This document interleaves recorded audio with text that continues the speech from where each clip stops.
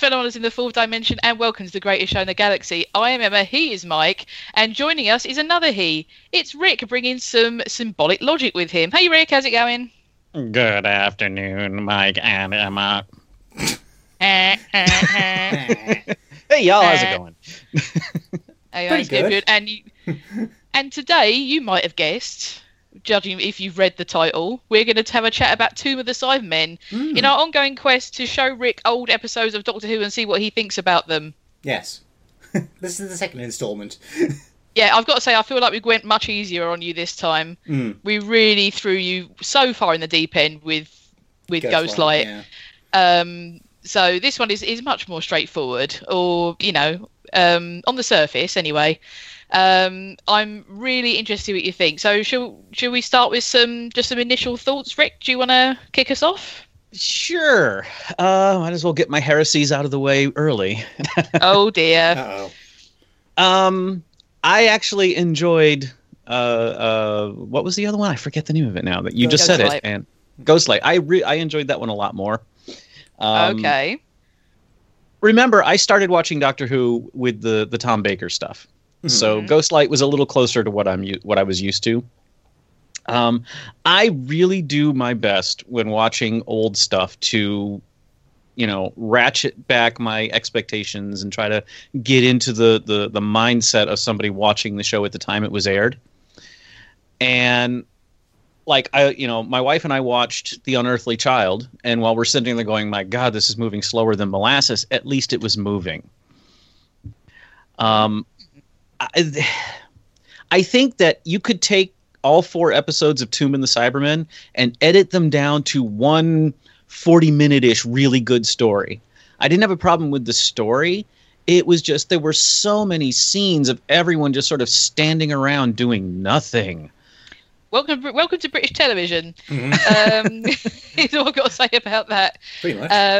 Yeah, I mean, it's quite. It's actually, just as we're doing this episode, I think it was last week actually, Tomb of the Cybermen turned 50. Mm-hmm. Well, as we record this, it's the 3rd of September. I actually turned 50 yesterday. Right. Okay. So there we are. September 1967 was episode 1's broadcast date.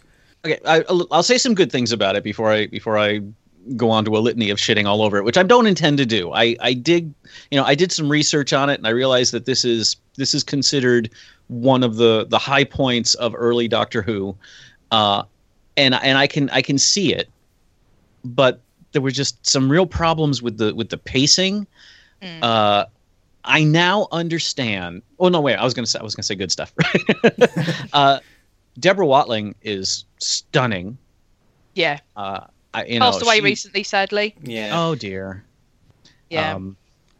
Yeah, because I was like, wow, this she gives Amy and Clara a run for the money as far as being, the most gorgeous companion. I love the sets. I like the creativity of the Cybermen costumes, because another thing, I had to force myself to imagine watching this on a little 13, 14-inch black and white screen. So 7-inch, not 13. I was going to say. I was going to say, really? What bloody Rockefeller are you, mate? 13-inch. Luxury. I was going to say, I mean, this is only a few years removed. Yeah, literally a few years removed from when my nan went her whole street went round one person's house to watch the coronation. Mm-hmm. So wow. You were lucky to have your own telly at this point. This was when telly was still in this country vying for radio as king. Okay. So things like the wiffle balls at every joint on the Cybermen are certainly forgivable, because you would have seen was just some little ball with some texture, and I think they did a good job with the obvious minuscule budget they had. The Cybermen coming out of that vending machine they were all in, that was pretty clever. Although, did we really need to? It was so goddamn slow. Did you like the music that went with it, though? That's the important point. I'm waiting for a thing about the music.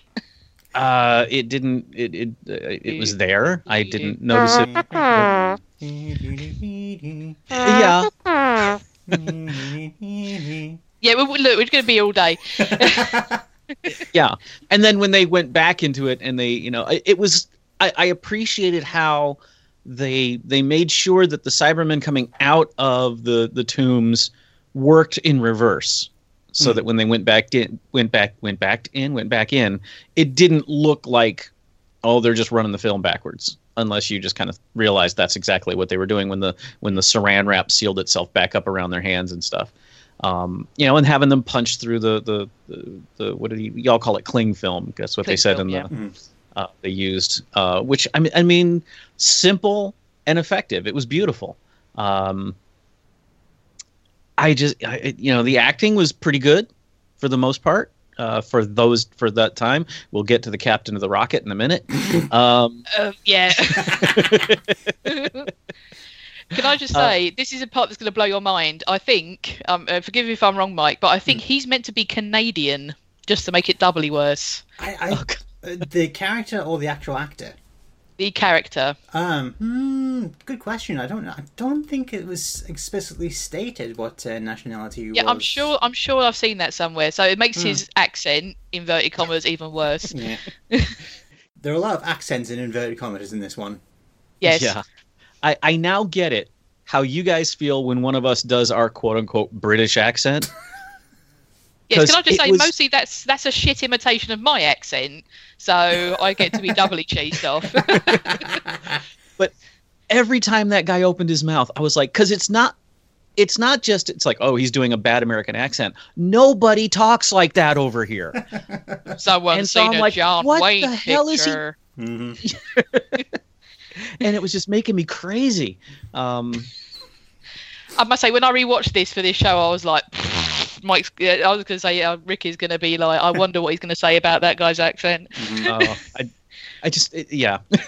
You know what? The one line of his that I can never wrap my head around is when he's about to go down into the tombs and he tells Victoria to stay put, and she says, "Oh, who'd be a woman?" And he goes, "Well, how would you know, honey?" It's like, what does that mean?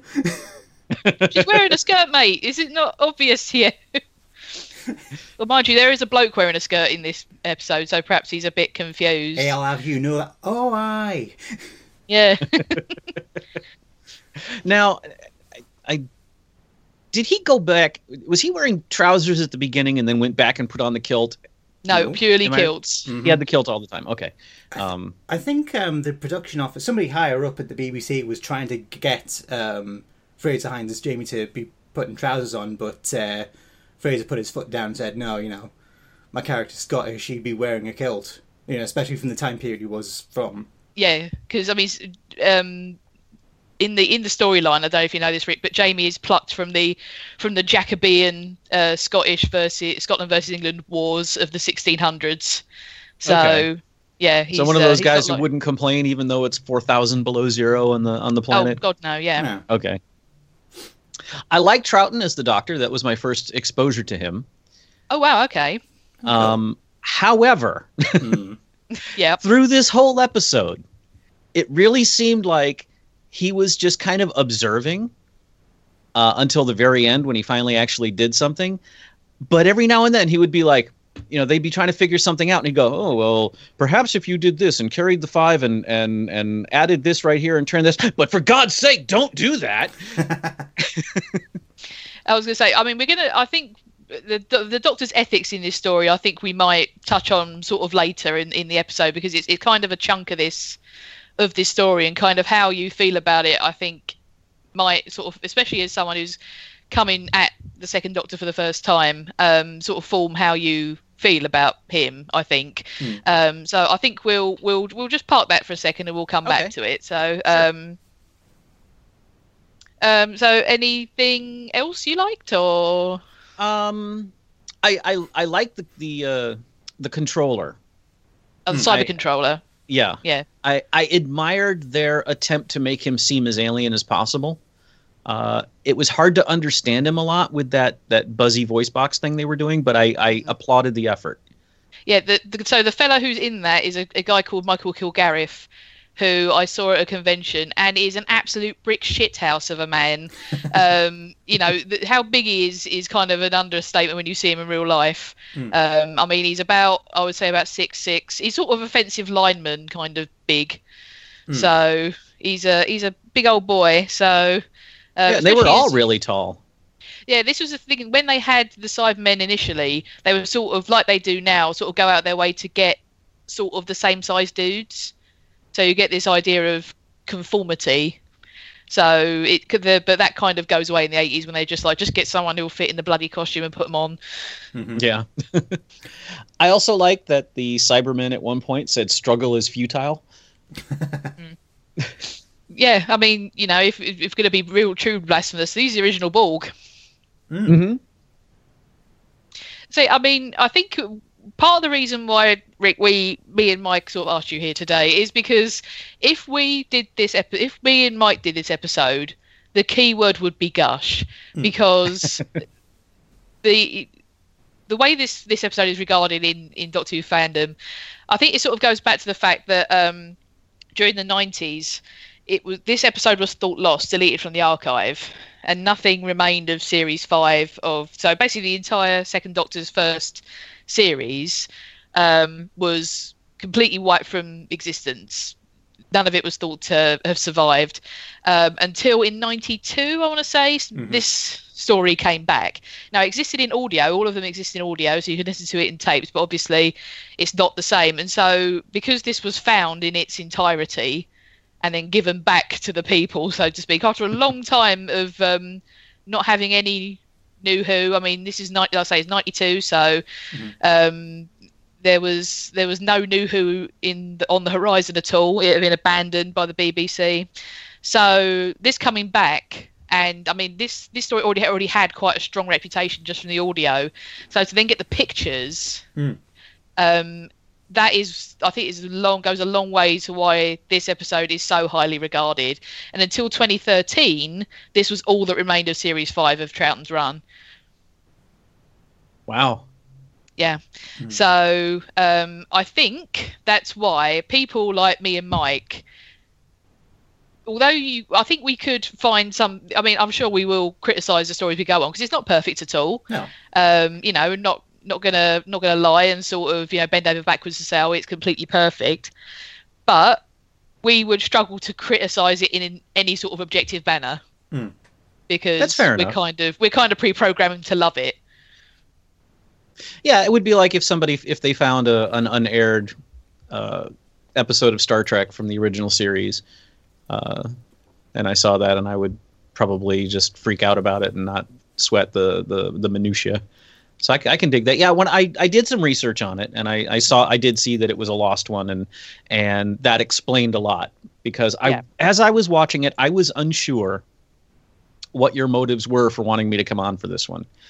I wasn't sure if this was, if you wanted to see if I thought it was as terrible as everybody else does, or the opposite, or what. And so after I finished watching it, I did some research into it to see where its place was and try to see if I could find some trivia about its making and stuff like that. And I saw, and I read the story of how it was lost and then found and almost universally loved. There have been a few people who have said, this isn't as great as everyone's saying it is. And yeah, you could, there's certainly lots to pick at if you want to. But for a show from 50 some odd years ago, that obviously had a tiny budget and was still in the process of carving out its mythology, I think it was perfectly fine. And like I said, I don't have a problem with the story so much. Some of the motivations for the characters were a little vague. Maybe if I watched it another 3 or 4 times, I might catch something.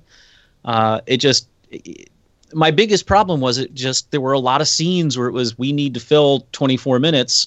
Everybody just sort of mill about for a bit and look scared. And then it was also like an expedition of people who absolutely hated each other. Well, I mean, it is the expedition of split motives. So these things come out as they go. I mean, essentially, Tomb of the Cybermen is like Blood from the Mummy's Tomb. Where they open a pyramid and it's cursed and they have to solve the hieroglyphics literally to get into the thing. So that's basically all this is. But with Cybermen instead of, Boris Karloff. Yeah. Yeah. Right?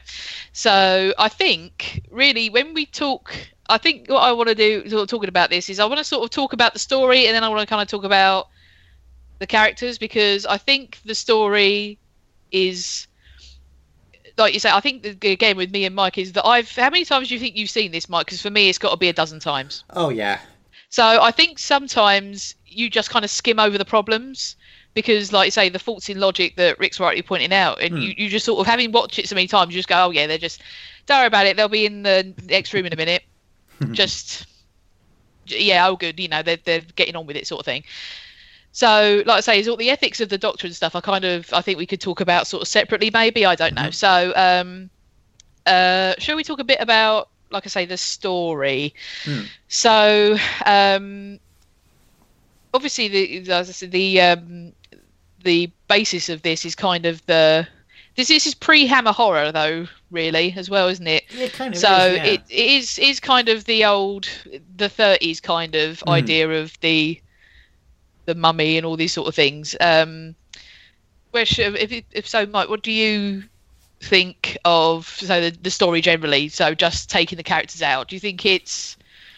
I mean, this is the problem, because we sort of find it hard to be objective with it. Yeah. I mean, the idea is a solid one. I like the idea of, the Cybermen are more or less missing, presumed extinct.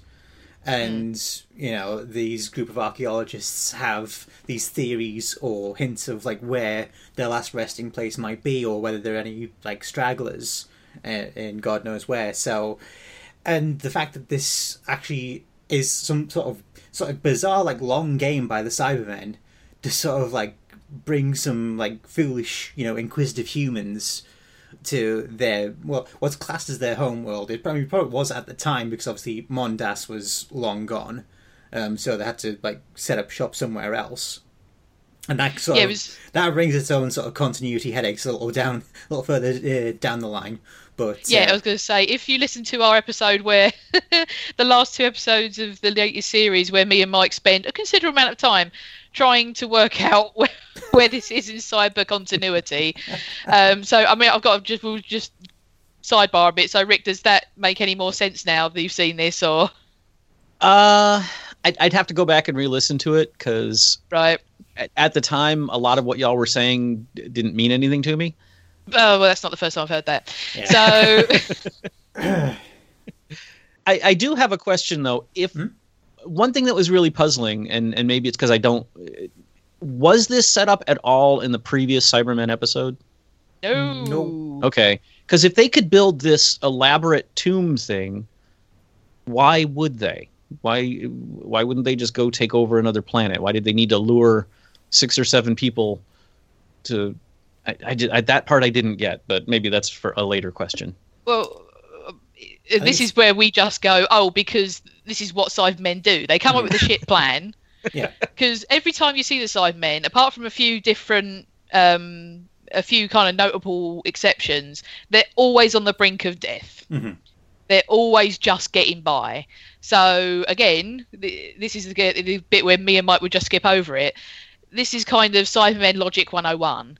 That there's only 6 of us. We need more Cybermen, but we don't want any old Tom, Dick, and Harry turning up. Which again, how fussy and not they are is depends on which Cybermen you watch it, which Cybermen episode you're watching.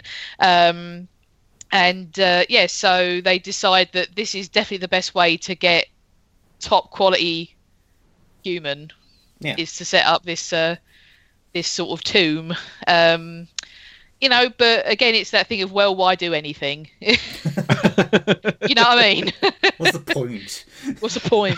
Yeah, just build a tomb. Can you imagine the conversation? Like, I don't want to build a tomb. It's a shit idea. I said we're building a tomb. Get into your box now, Bob. Shut the fuck up. Yeah. The idea that, again, like we've said, the Cybermen are struggling to survive. It's sort of like, in a way, they kind of want to preserve what few resources they have left. So it kind of makes sense for them to put themselves to this sort of freezing, to just like conserve what little they have left, and then wait it out effectively, and hope that some dumb shits, some clever dumb shits, but some dumb shits nonetheless. just happened to come along.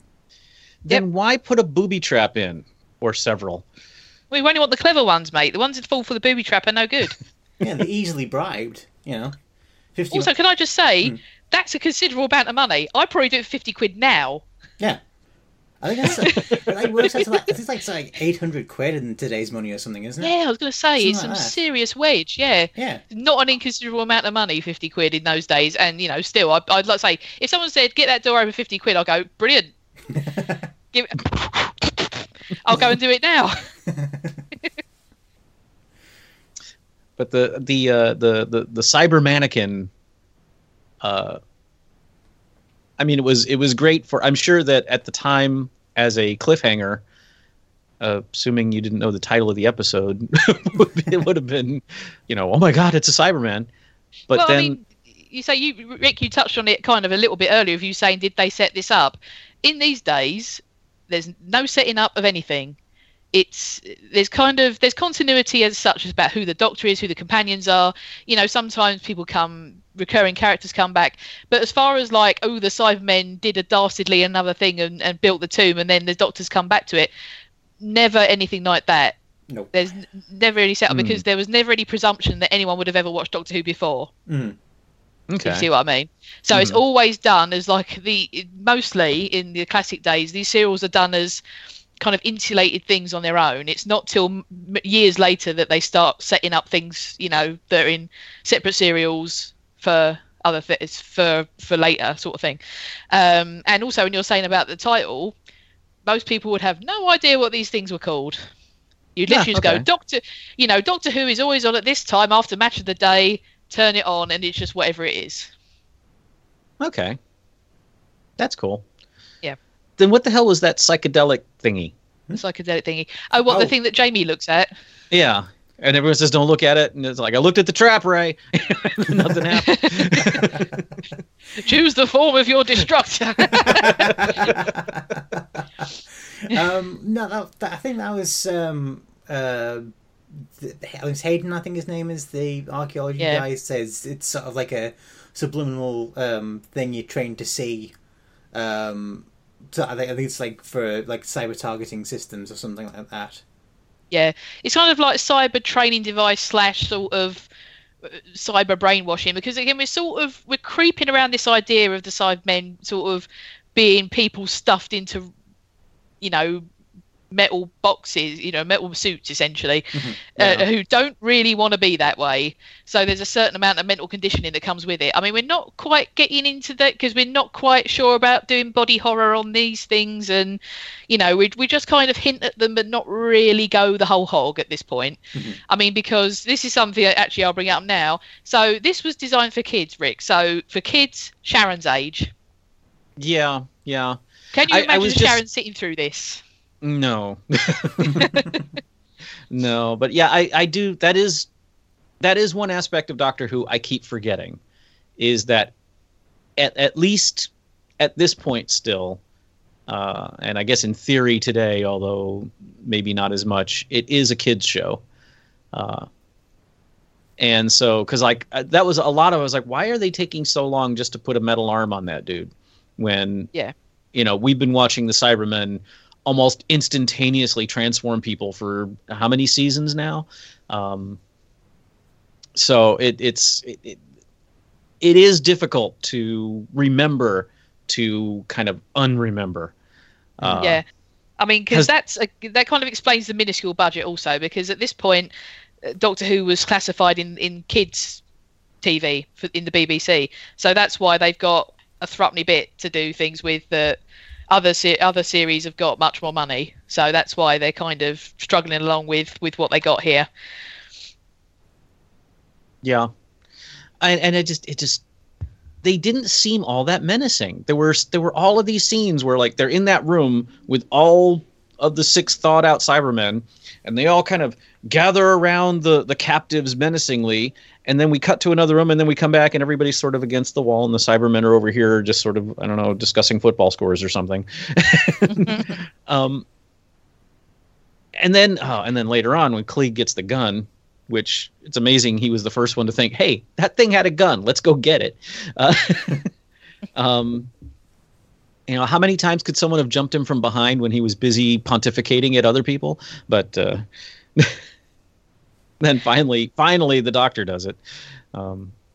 Yeah, I mean, that's the thing. I mean, the pace is so much more ponderous, but that's just kind of how telly was in this cut. I mean, it's never been really like that in America from, watching Star Trek, which is kind of in a similar kind of, not quite as many years ago, but getting there. It's like night and day, and it's just the way that we do things, I think. Yeah. We're much more like, I don't know, especially in those days where people, like I say, people listening to the wireless and watching, the only TV they might watch is like a play for today, so like a kind of usually some sort of moral tale. Yeah, that was on. So that's kind of like how Doctor Who was shot at the time. It was very as live as sort of like a play of the day. That's why in this one there's maybe it's only 14 scenes to an episode, but they're very long. And at the time, film and videotape was expensive, so it wasn't just so easy you can just go cut if somebody messes up a line, and then you can just go back, because then you'd have to go right back to the very beginning of the scene. So that's why when you do get the occasional fluff in shows like these, they just have to just work around it and just soldier on no matter what. It have to be something spectacularly wrong to happen for them to go right, cut, we'll start over. Do it again. Yeah. I mean, because that bit where Jamie and the Doctor end up holding hands, that was a bit of business that Fraser Hines and Patrick Troughton worked out, but they did it in sort of the time of day where they had no time left, so it ended up being in the show because they didn't have time to reshoot it or edit it out or anything like that. So yeah, because they knew the director wouldn't have gone for it. They worked out to do it in rehearsals, I think, and so they didn't say anything. So when they just did it on the day, and it's it's a lovely bit of business between them, and it's absolutely suiting for the Doctor and Jamie. But they did it because they knew they would not, if they went to the director about it, he would have gone, no, let's do this properly. So by just going for it, they sort of forced it into the episode because they knew they couldn't go back and redo it. So let me ask you guys something, because this episode inside and out. The biggest thing I didn't get was, why did the Cybermen decide to go back into the tombs? Conserve power. But why? Why did they? I mean, the humans were in no way a threat to them. Did they decide they weren't worthy, and so fuck it, these guys are a waste of time, let's go back to sleep? What was the? I didn't catch the why they went back in. Well, I mean, I've always sort of read that scene as if we don't need all of the Cybermen to essentially cyber convert these people. So the ones of you that we can do without, go back in and conserve power while we sort this out, essentially. Okay, that's cool. Also, we don't have to pay so many actors. Yeah. That was my biggest problem, is that some of the motivations for stuff that happened were a little vague. Or maybe they, like I said, maybe if I watched it a couple more times, I'd See, this is exactly why, this is one of the things why you're here, because Mia might just go, and they go back in the thing. Don't even question it. That's just what they do. Yeah. Pretty much.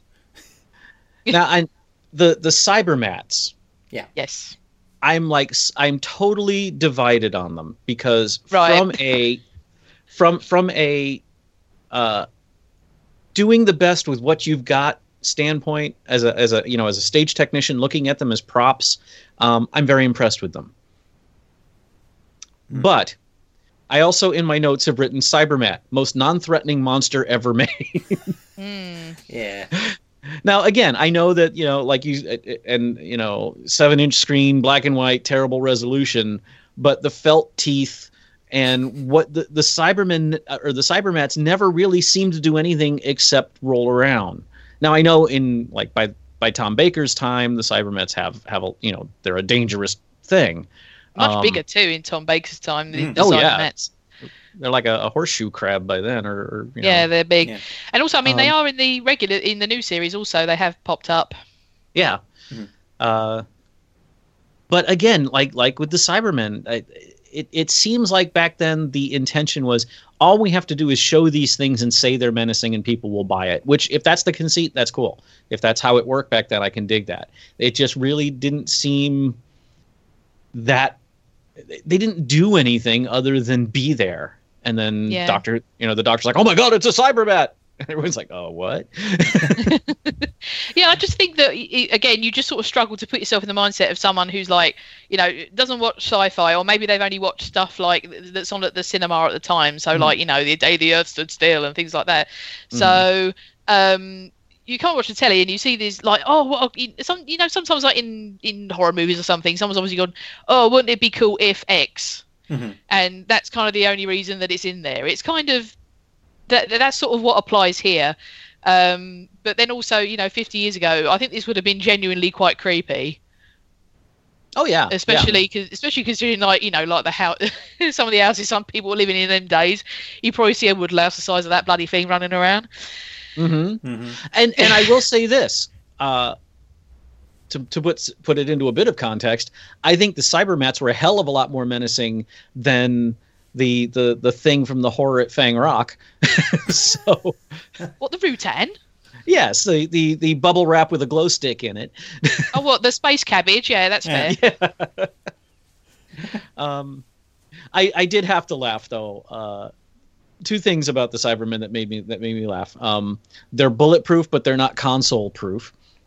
That's right. Yeah. So you could shoot them, but if you throw them into a console, well, you have to throw an empty one into the console though. That's the difference. Yeah. I mean, remember, these things haven't got any spark plugs or, surge protection. It's like all the stuff on the Enterprise, just touch it. Zzz, yeah, so. And apparently they're full of shaving cream. Yes. Aren't you? So. But again, budgets. But I think as well, I'm like trying to sort of put myself like in my nan's shoes and like watching these sort of things on TV and just kind of like compared to everything else and like having never seen anything like that before, I think that would have impressed me quite considerably, like seeing an effect like that, I think.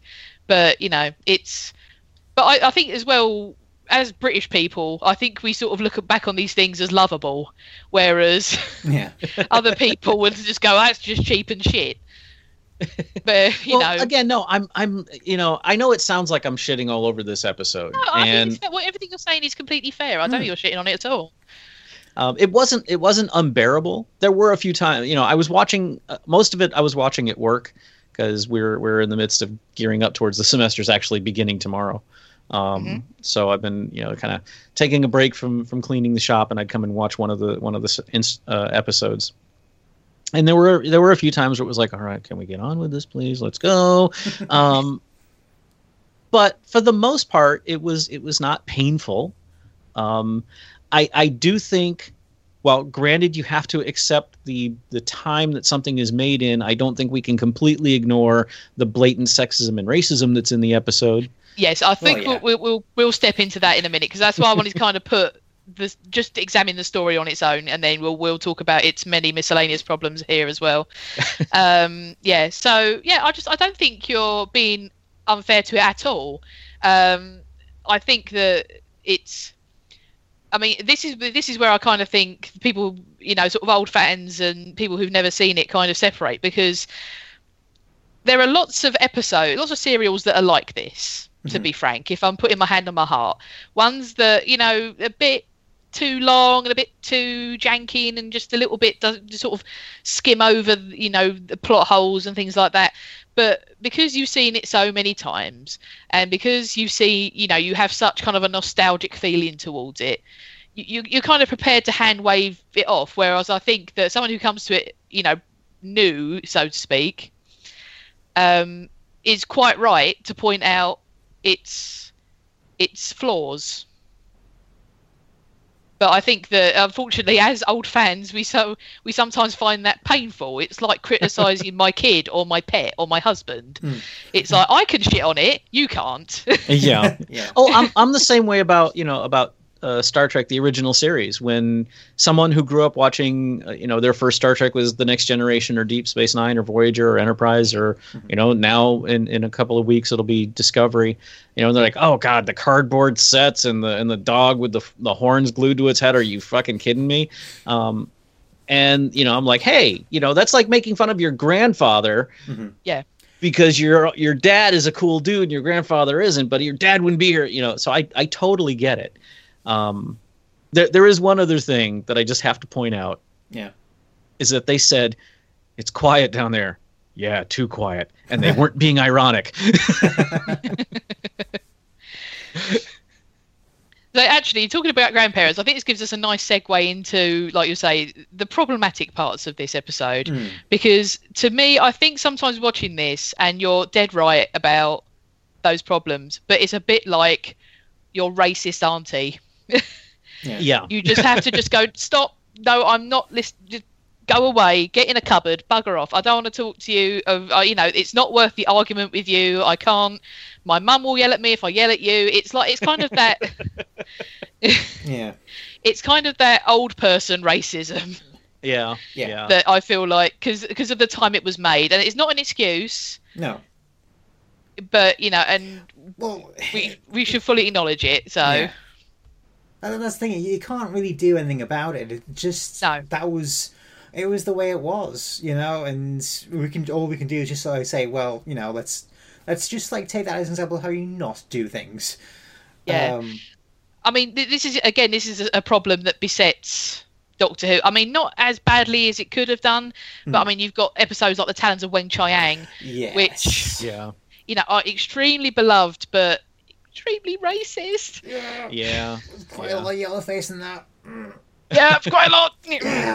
Yeah. So, I mean, because Toberman is just the awful black slave archetype. Yeah. Although they didn't. This may sound apologetic, and I'm not trying to be, but I was afraid it was going to be a lot worse than it was. Yeah, because I mean the Doctor treats him with dignity, and so do the companions. The ones who's worst to him is Kaftan. Yeah. Yeah. Who, dumbest name of all time, woman. Because you have that kind of, obviously they have the master and mistress, the mistress and slave relationship, and it's extremely problematic. And I wish it wasn't in it, but well, didn't I read that she was a last minute addition? She was like the producer's girlfriend or something like that, and wife. They wrote the part for her. Or wife. No, I don't know if there was. I think the part was written with her in mind. And I think there was because she was Shirley Cookland, of course, we're talking about, and she was the producer's wife. There was a sort of bit of a bit of casting couch or something going on, some like gossip like that. But at the time, I think she was sort of known for these sort of roles where she would like play somebody of sort of vague European origin, which is basically what her character and George Pastel's Klieg. Oh, they are the foreigners, the Johnny Foreigners of this. But I think that the part was like written like for her. And you're right that it's her relationship with Toberman is a lot much more. You'll do as you're told, sort of thing. And I think one of the original plans for Toberman was he was supposed to have a hearing aid. Like he was going to be deaf. Yeah. And the fact that he had a hearing aid would have been the Cybermen would have exploited that. Yeah. But then I guess they decided that was too expensive or too complicated or something. I think it was the fact that I think they couldn't really work out how to get that across on TV, if you see what I mean. Yeah. Obviously, again, because the sort of techniques are much more primitive then. I mean, I think just when it came up, sort of like good idea, but we can't manage it, so just chuck it in the bin, sort of thing.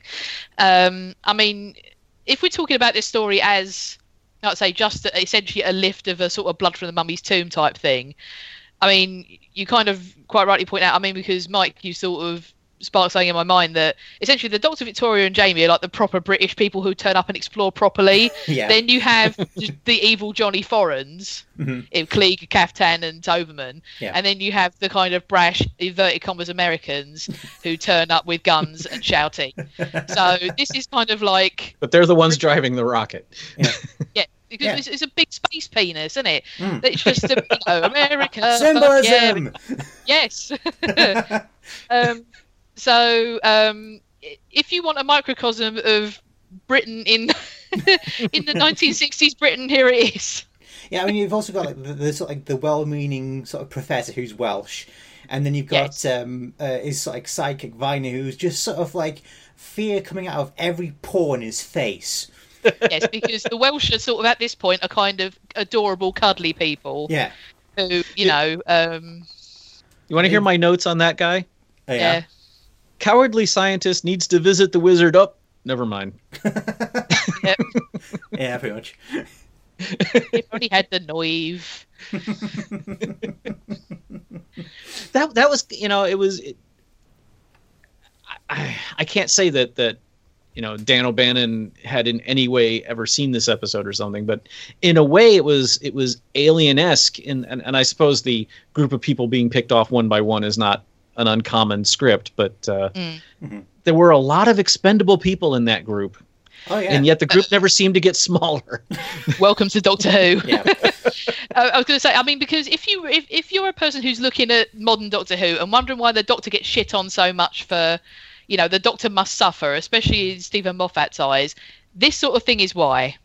That you have these giant expendable casts and the Doctor gives about as much of a shit about it as a cheese sandwich. Yeah, there's very few of the deaths in this story sort of get remarked, but I mean, like, Viner loses his shit, but, you know, that's just what he does. But for the most part, a lot of the deaths are just sort of like, oh. Well, I mean, this was Doctors 1 through 4. You know, someone dies, the Doctor goes, well, moving on. Yep. Next. Have you all? You all have seen the movie Clue, right? Yes. You know, that point in the movie where they find someone else dead, and they're just like, ah, fuck, and then they all turn around and walk away. Yeah, it's sort of standing operative procedure for Doctor Who, really, isn't it? Yeah, so this is why in Stephen Moffat's eyes the Doctor must suffer because of things like this and his ethics here, which I'm sort of kind of dying to talk about, because this is, I mean, because this is early days of the second Doctor, so we're still kind of feeling this out a little bit, but this is the second Doctor in a nutshell.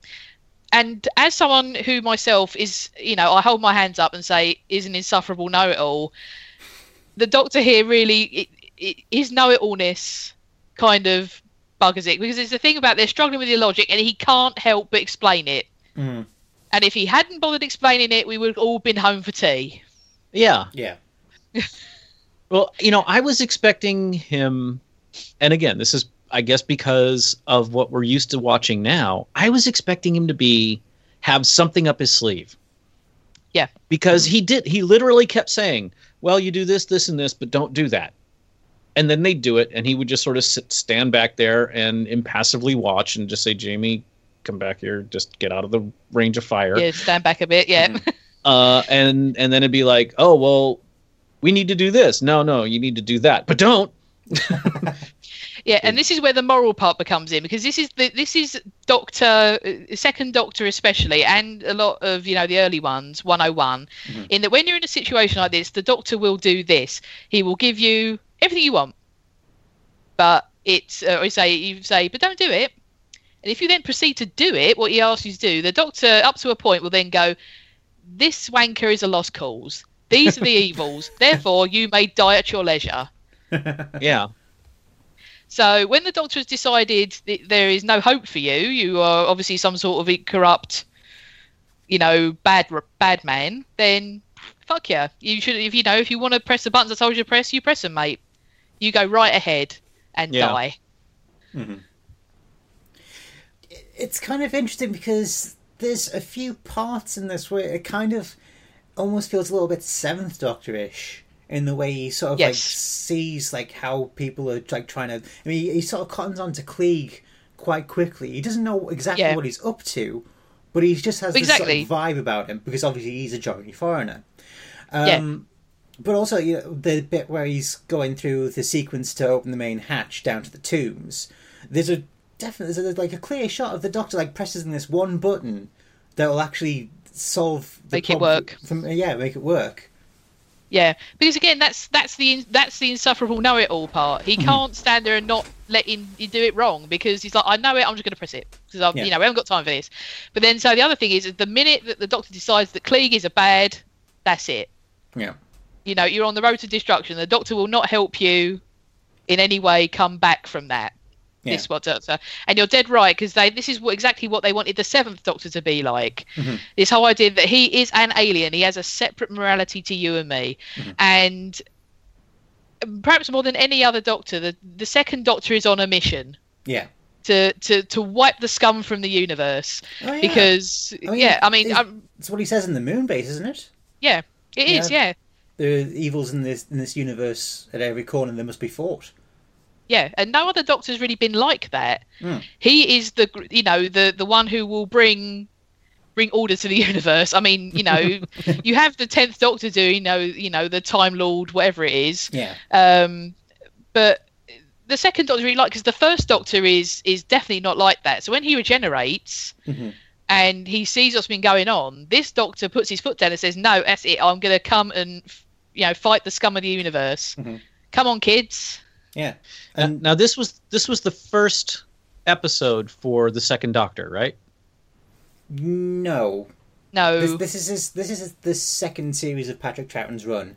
This is the first episode of his. Okay, so the character's established. He's not still finding his way through it. Okay. Yeah, his first proper story was Power of the Daleks, which got brought back last year. I think is fully animated feature.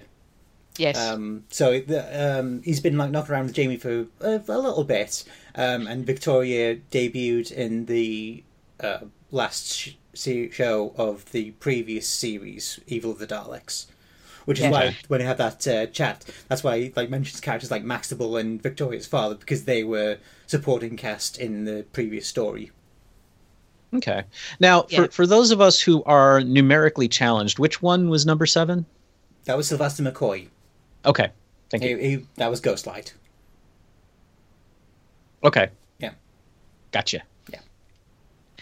So I couldn't figure out the Doctor in this one. I couldn't figure out his game because he really seemed to be a dispassionate observer all the way up until the end when and if there had even been a sense of exasperation, like, all right, you fuckers just aren't getting this, I'll step in. There wasn't even that. It was just like, okay, now I'm going to do something. Yeah. It to me, it's a bit like, when your mum, you say to your mum, I'm going to go and do this. And your mum's like, okay, go do it then. Yeah. I'll see you later. I've got the plasters in the thing over here. Your mum watches you set up that skate jump, knowing exactly what's going to happen. Yeah. And then, I told you so. So this is exactly kind of what the Doctor is like in this to me. I wonder if the parts where he's sort of helping things along is for him to kind of speed up the process, because I think he gets the sense that they'll probably figure out eventually, but if I give them a helping hand, then we can actually get around to kicking the Cybermen's asses and sorting shit out ahead of schedule, and then we can bugger off for tea. That's the kind of sense I've got from it, but obviously it's not. It's the sort of thing that obviously sort of brought more to the fore with the Seventh Doctor, and some incarnations as well. So I think it was sort of the feeling out of the character. Yeah, exactly. Because this Doctor, above all, is waiting for you to make the right choice. That above all things, he will stand there and help you do it, but. There will come eventually a fork in the road where you can go bad or good, and the Doctor is standing there waiting for you to do whichever. And then once you sort of start down one path, that is it for this Doctor anyway. Yeah. Whereas when you get later and later, and obviously sort of modern as well, the Doctor will kind of enterprise to save everybody at all costs. Kind of almost no one is too far gone. Yeah. Oh yeah. Yeah. Whereas with the early Doctors, especially the second. There is a red line, and once you step over it, you are done. Yeah. I don't know. Capaldi's first season was a lot like that. Which is why it sort of rankled, I think, for some people. Yeah. Because you hadn't really had. I mean, you had moments in Eccleston's run. 10th Doctor also. I mean, what happens with the Family of Blood? Yeah. But I mean, I think the 10th Doctor is, and probably the 11th, sort of like the examples of, I'll give you so many chances and you still throw it back in my face. You know what I mean? Like, even like the one thing that always jumps to my mind is Journey's End, when everything's going to shit around like with the Daleks' plan, and the Doctor says to Davros, "Come on, I can help you," and Davros basically goes, "No, fuck you. You fucking started this. Fuck off." Yeah, but I mean, if it was the second Doctor and Davros, the Doctor would be like drop kicking him out the nearest airlock. But the later Doctors is like, even to the bitter end, he's like, take my hand, we can sort this out. It doesn't have to be this way. So I will say this. I will say this about Toberman. A little apropos of nothing, but his. Well, we're not worried about spoiling at this point, are we? No. His death was totally his choice. Yeah. Yes. And it was so, and I could. That's why I think while it has to be acknowledged, as soon as Toberman showed up on the screen, I was like, I know what's going to happen to him. And it didn't go as bad as I thought it would. And his, I don't want to say his redemption because he never went evil, but despite what happened to him, he made the choice to save everyone. Break away from Kaftan. Yeah. Which was, I think that was cool. It was more of a Queequeg sort of thing than a Problem is, every time people say that, I think of Scully's dog. And I was literally, my mind went, "What, the dog? Oh, okay, yes, the Moby Dick, yeah." It's that one episode of QI with Vic Reeves was on, and they were talking about Moby Dick, and he said that his first name was Starbuck, who liked coffee. Yeah. Oh, that's a really. Have you seen the episode actually where it's another one with Vic Reeves on of QI where he says he had this thing with Tom Baker because they're mates? Oh, yes. And Tom Baker one day, literally out of the blue, came up to Vic and says, "Here, Vic, I think you might find this book interesting." And it's a book about gay pirates. Suddenly in the pirate edition. Yeah. Jim, I think you might find this interesting. Interesting, yes. Lovely. But anyway. Yeah. Yeah, so like you say about Toberman choosing to step away from Kaftan, again, this is, again, in the big book of Doctor Who cliches, this has got to be one of the biggest, the one at the top of the list, isn't it? It like a lot of horror movies have a final girl. Episodes of Doctor Who's must have like the sacrificer, the one who goes and gives their life so that others may live. The other two of the crew they came with, pretty much, and the Doctor and his companions, of course. Yeah, I was going to say another Doctor Who cliche, the ones where they have the cast and literally no one is left but the Doctor and the companions. Yeah. Well, here's one question. That guy that Klieg shot as the cliffhanger for part 3, where he was taking aim at the Doctor, and it was Callum, I think it was, his name was, and he took the shot from. Like, what happened to him? Did he get carted out? Did he die? Or maybe the Cybermen picked him up. He just sort of disappears, though, because I mean, I know like Victoria was like tending to him when she was being held hostage by Klieg and Kaftan, whilst the others were bundled in with the cyber controller and the rejuvenation machinery.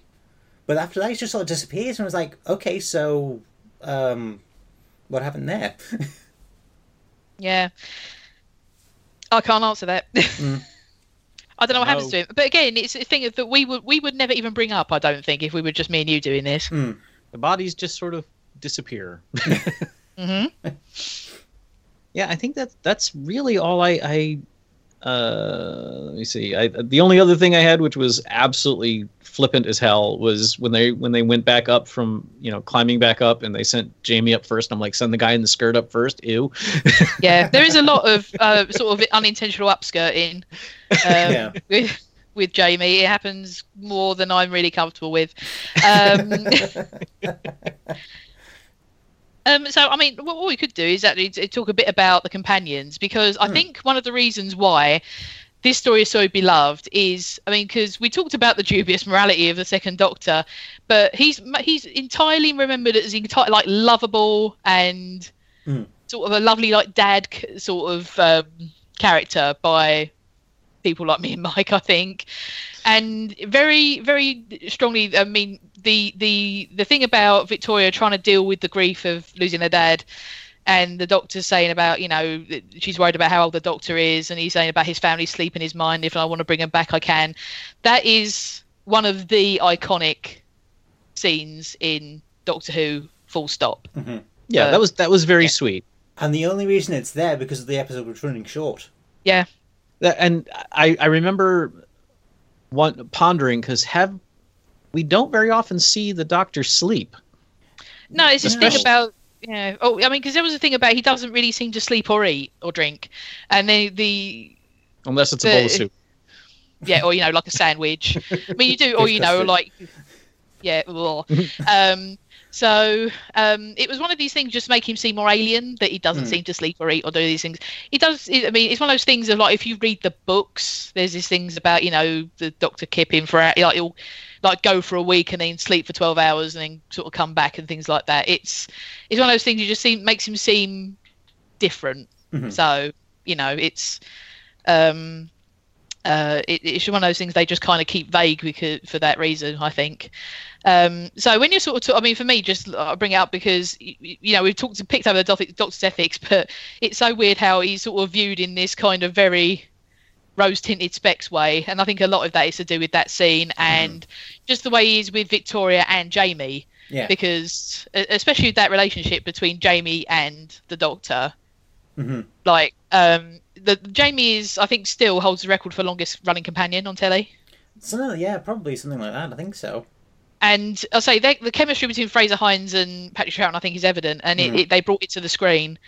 And yeah, I don't know what it is. I mean, but watching those two, I couldn't put my finger on what I particularly like about it. But honestly, those two are sort of some of the best, one of the best kind of Doctor and companion relationships. I think it's quite significant. It's two men as well, where the Doctor is so associated with, you know, here's the Doctor and here's the girl companion. Mm-hmm.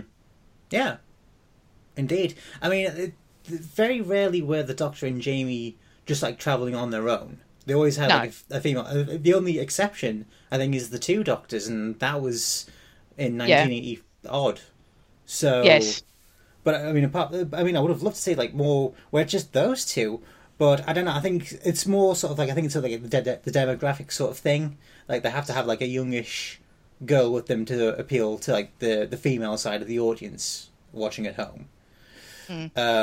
But you know, I think the reason why the second Doctor and Jamie just work is, like I say, the chemistry between Troughton and Hines.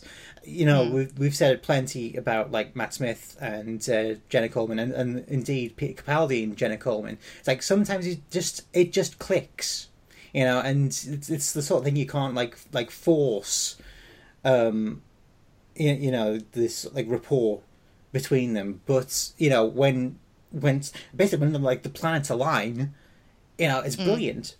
And I think that's really sort of, and also it's like, you know, Jamie's, you know, not adverse to calling the Doctor out. You know, he sort of protests when they're trying to help the cyber controller in that. And I think in Evil of the Dogs, he had a bit where he mouthed off to the Doctor for his plan. But you know, like you said, it's just the way they bounce off one another.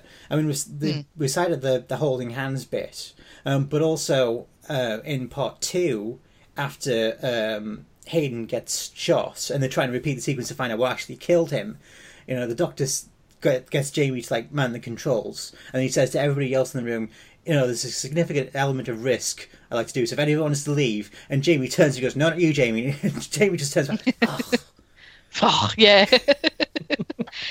Because I mean, you know, if you were to sort of dig down again into the morality of, you know, taking someone from the 16th century and subjecting them to this, it's pretty dubious. But again, you kind of brush over it because they kind of don't make a big thing of his past, and sort of Victoria's sort of unique in this way, in that we sort of dig into her family and how it's affected her, because normally you have a companion, they're in a story, and then when you take them out of that bubble of that serial, they're like kind of a blank slate, and they just kind of do whatever the next story requires of them. Yeah.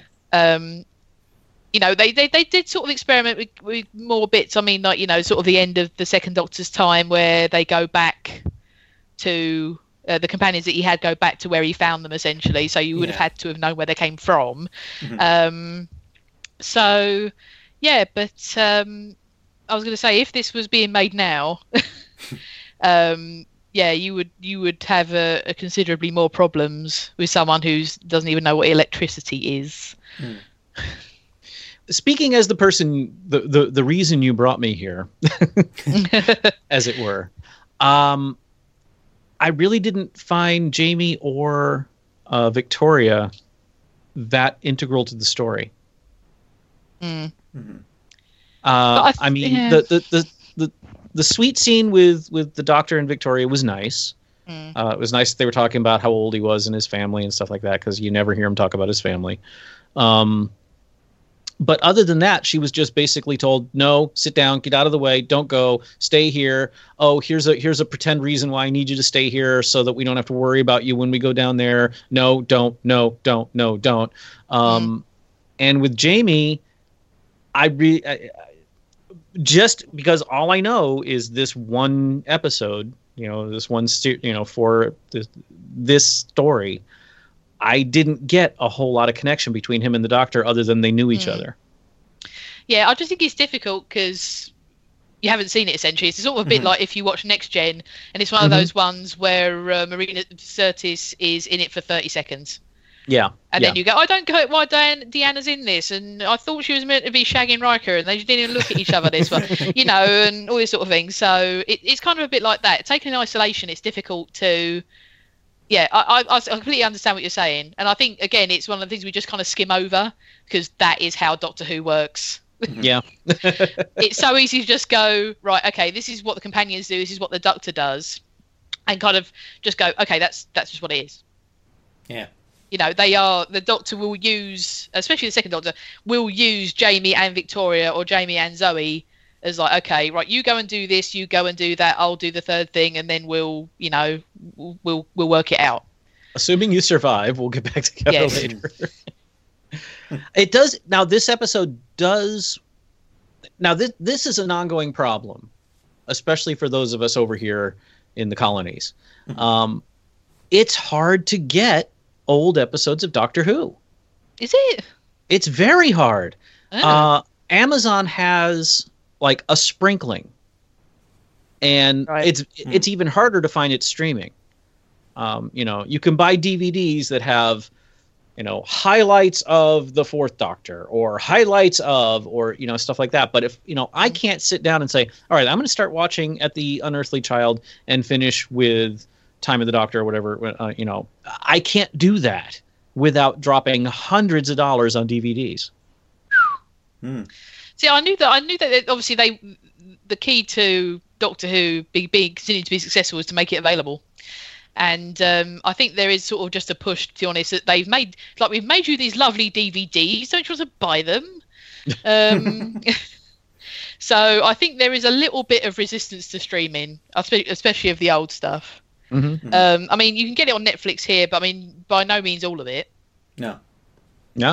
You can get all the new you stuff. can get everything from Christopher Eccleston on is available. Oh yeah. That's not a problem. Again, like I say, we made you these lovely DVDs. Why won't you buy them? Yeah. Please buy our lovely DVDs. We're still paying for the production. We're still paying for all the info text and the commentary and the documentary that's on every single disc and all this sort of thing. Yeah, Vidfire and things, like the actual process they use to like clean up the episodes to make them like properly viewable. Because I mean, a lot of sort of the first, second Doctor stuff is probably sort of like secondhand copies from, you know, far-flung corners of the globe.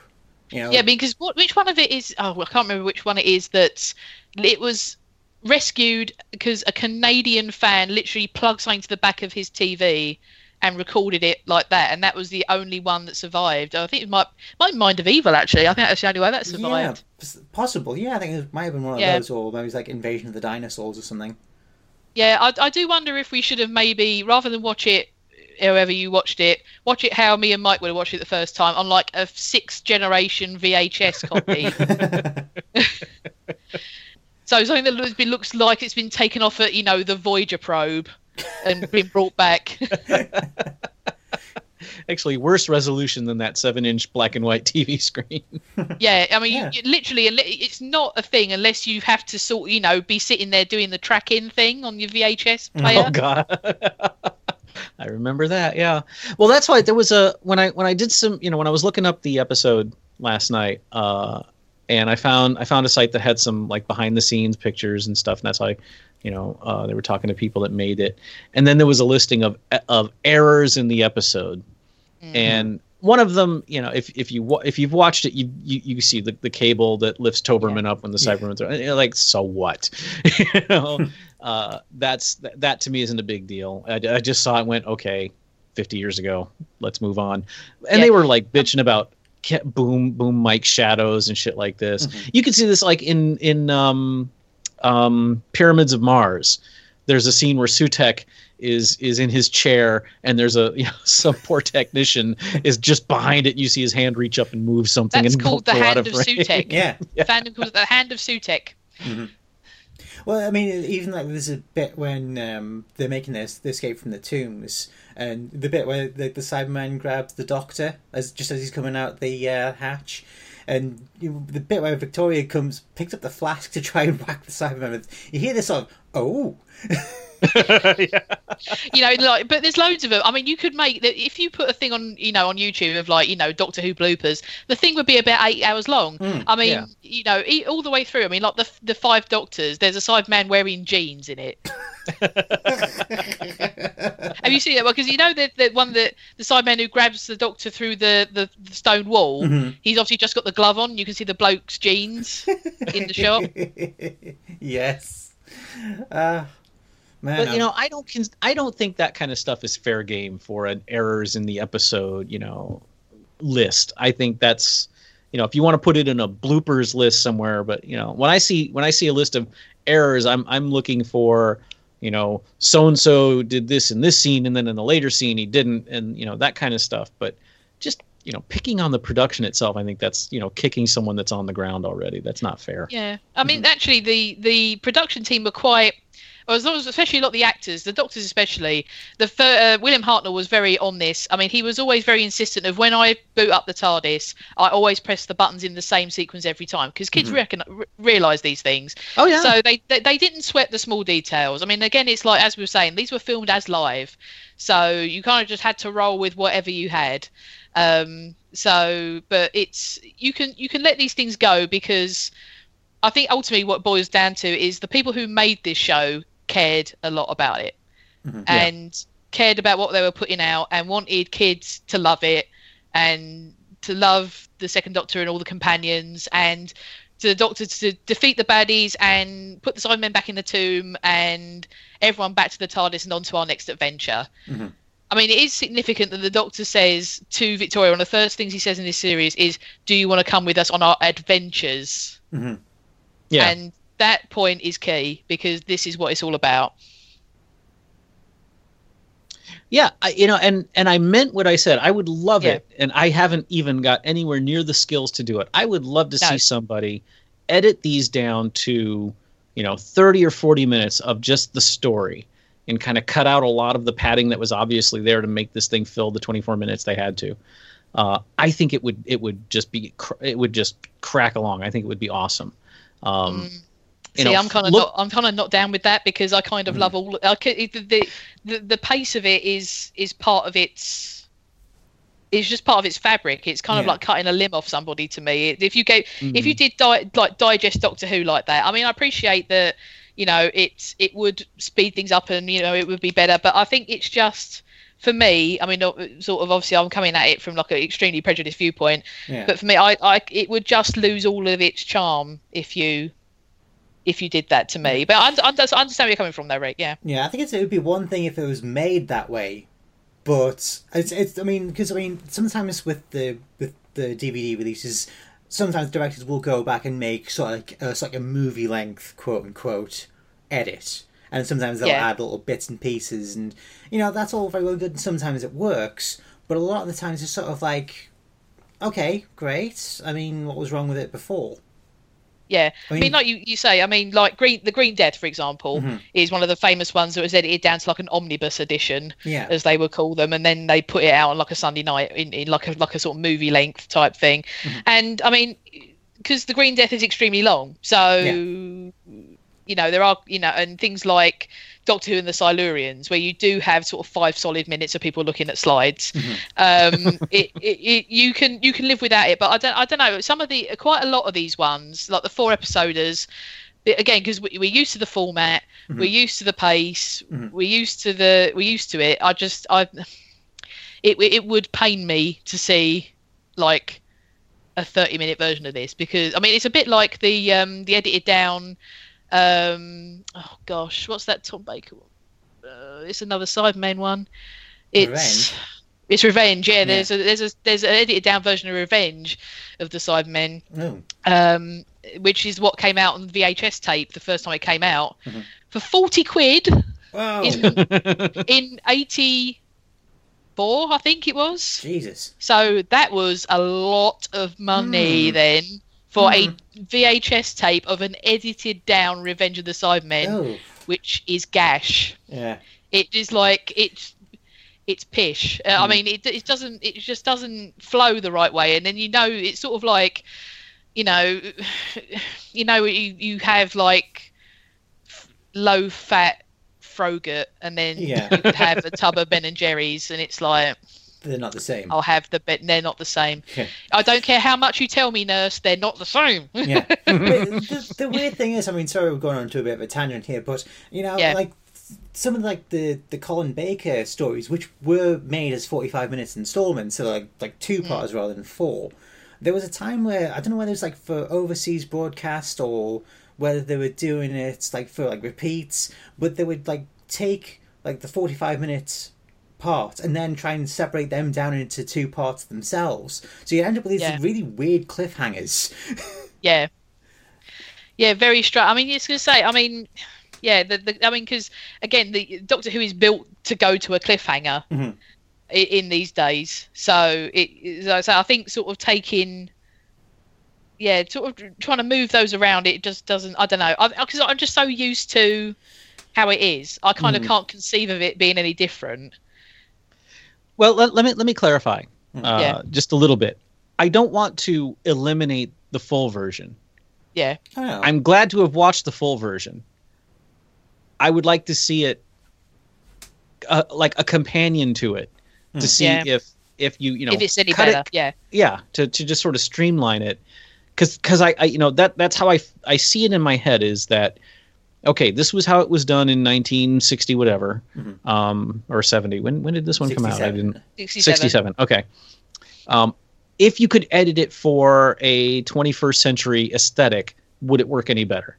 I guess is the question I have. I think that is an interesting question. I just think it would be quite difficult. I think the camera moves would kind of almost prohibit it, because the way that we shoot TV now, it's very dynamic, and the camera's always moving around the actors and things like that. I mean, because like I say, in these days when it was like done as a play, you often have a room and you've got 4 people standing in a semicircle, and the camera is static. You have to plot out where you put your cameras. That was a very big thing back then, because obviously these big, huge things, these behemoths of film equipment, and you've got these electrical cables, and you cannot, it's like Ghostbusters, you cannot cross the streams, you cannot let those wires touch, otherwise everything would just explode or something. So it's very deliberate the way it's all set out and shot. I mean, I think there was even like the famous story for this one is the camera plans or something didn't work with the set, so they actually had to move the set just like slightly to the right for everything to work out. Yeah, and remember at the time as well, the BBC was heavily unionised. So you have one bloke who does the cameras, and there's a bloke who does the cable for the cameras, and there's a bloke who moves the set, and the bloke who moves the props but not the set. And God help you if you're a bloke who does the cables who touches a prop, because everyone will go on strike. Oh, yeah. Well, that's still very much in play today. You don't cross the line. Yeah. So, I mean, because Colin Baker tells a story about filming an episode on a beach, and there was one little tiny bit like a stone or something that was a prop, and he tells a story about a bloke who's basically sat there in a deck chair all day, and then when it came for the time to use the prop, Colin Baker bent down to pick it up, and the bloke said, "Oh, no, sir, I'll do that for you." Picked it up and gave it to Colin, and went and sat back in his deck chair, and that was it. Because yep. I heard from a friend of mine who was on tour with a show once in Chicago. You have the Teamsters, who are that's the union that handles truck drivers in the United States. I don't know if they're elsewhere. Everything I know, I must say, this is the part where I say everything I know about the Teamsters I've gleaned from The Simpsons. So, Sounds about right. Okay, the Teamsters are the truck driving union.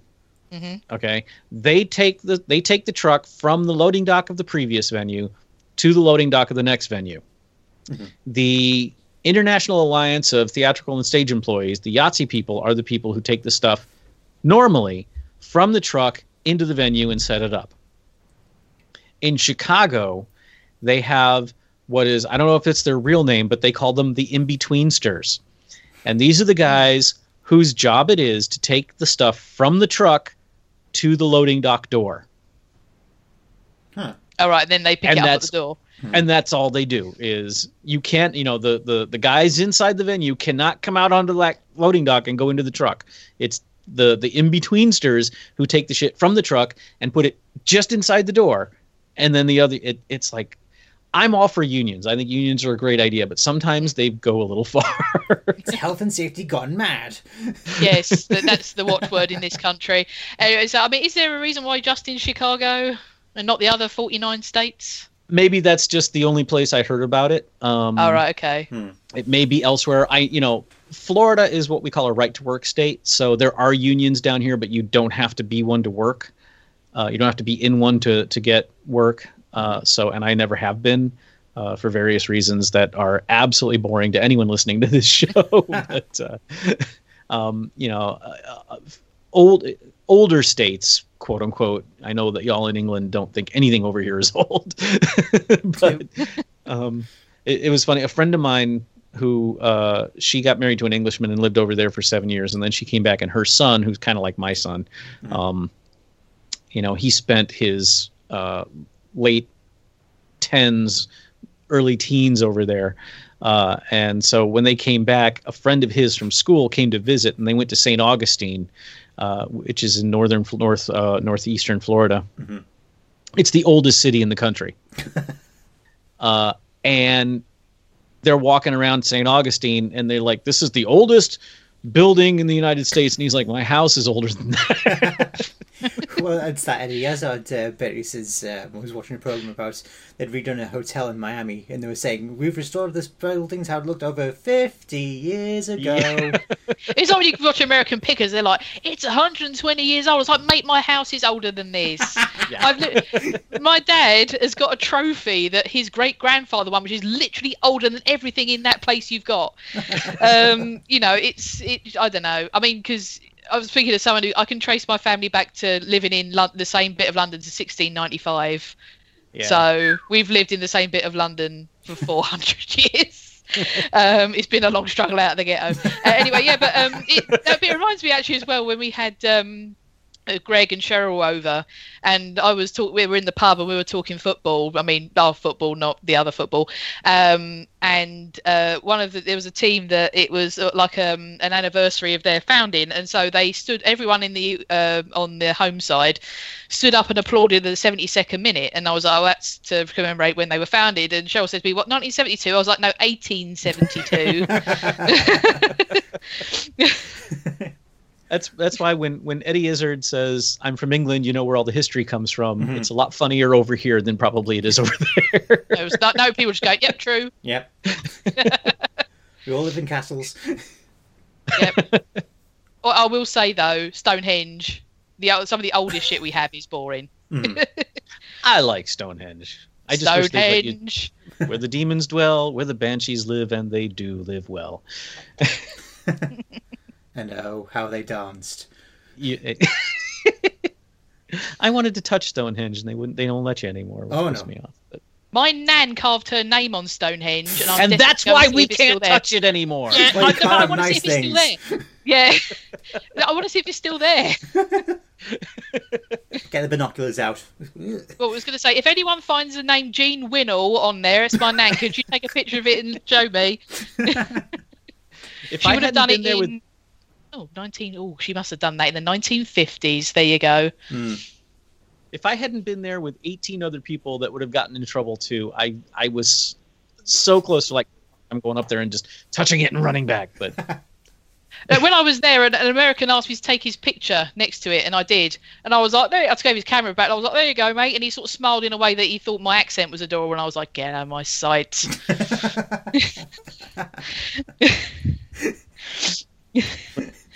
We are not the most sophisticated people on earth. No, it's just me being a grumpy London bag, basically. I was just, I was going to say, I mean, especially living in London, where your people are instantly recognisable. You can tell a group of Americans a mile away. Khakis. Oh, is it khakis now? Khakis. When I was there in 1987 I was there with a tour of Oklahoma, believe it or not, the musical Oklahoma. We were going to perform it in Cornwall, and we spent a week in London, and we're all in this pub. And at one point, I say to this guy, "Yeah, we're all Americans." He's like, "Oh yeah, that's we could tell." Shocking. I'm like, "How did you?" Yeah. He's like, "Because you're wearing the uniform." And I look around, and we're all wearing jeans and jean jackets. And I was like, "Ah, all right." Yeah. Yeah. No, it's khakis. It's either that or sort of the khaki shorts with the white socks pulled right up. Yeah. The sandals, like a polo shirt. And then, obviously giant cameras, just basically with "Steal Me" written on it. Standing in herds outside the tube station when you're trying to go work. Get away! Later to be found at the bloody Angus Steakhouse where we put all the tourists. You will never find a Londoner in an Angus Steakhouse. Oh, I went there once.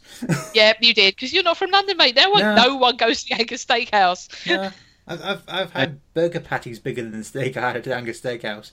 Yes, because you bought one in central London. Yes, that's very true. Yeah. Fucking how much?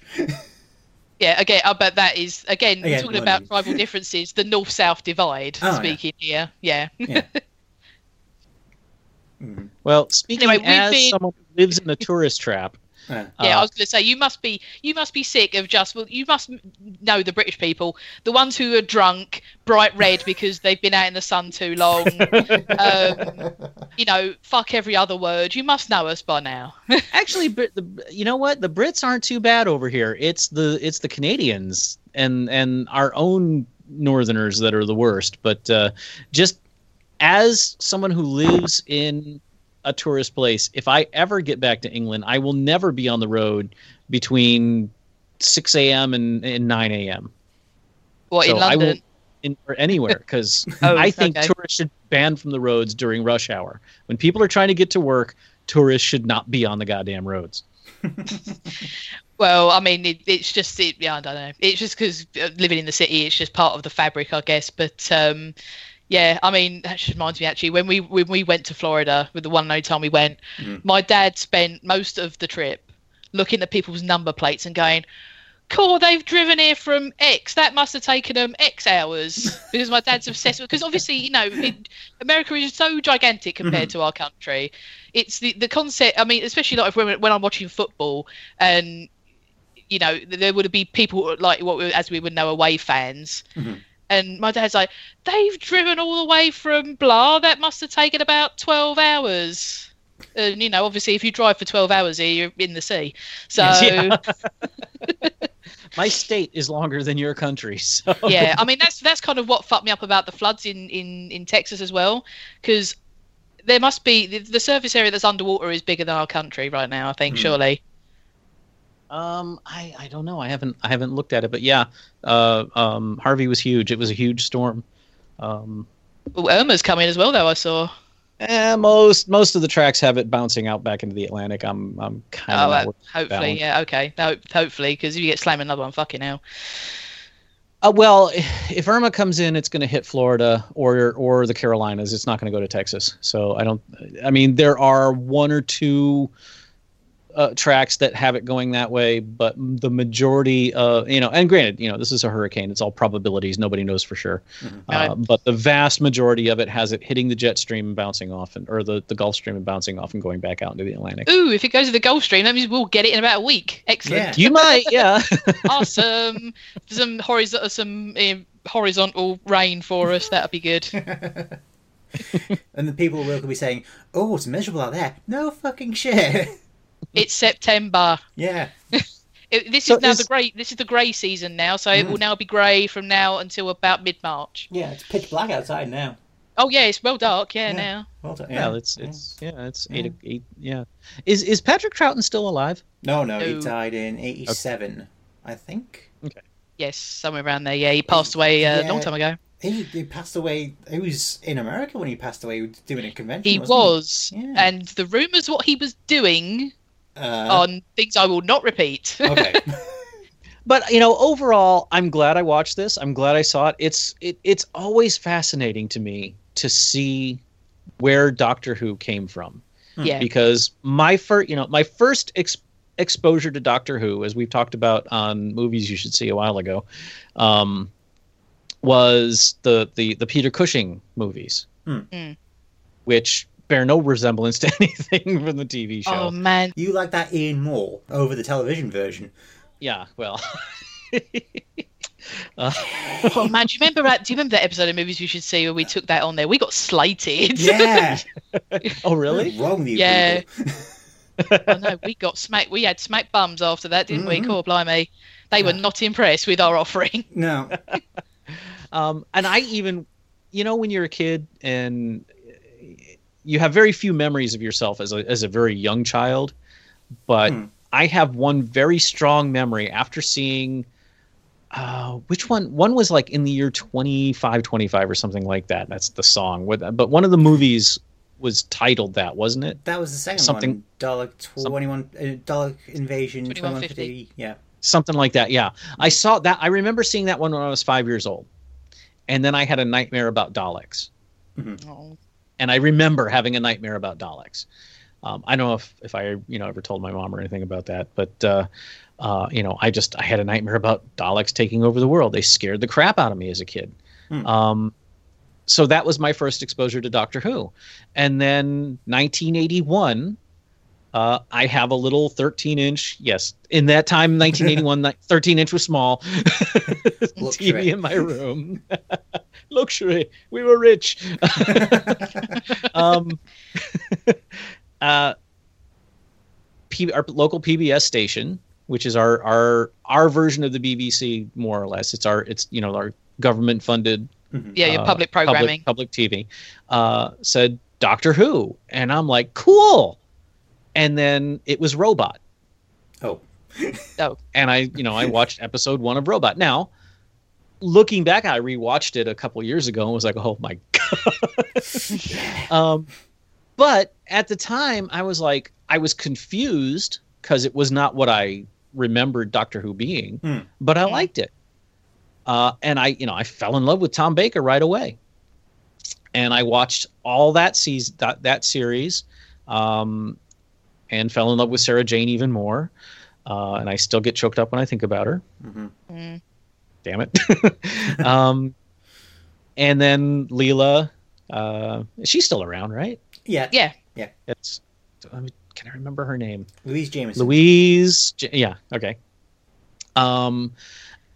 After, and he did like 7 series, right? Yep, 7. Yeah. Okay.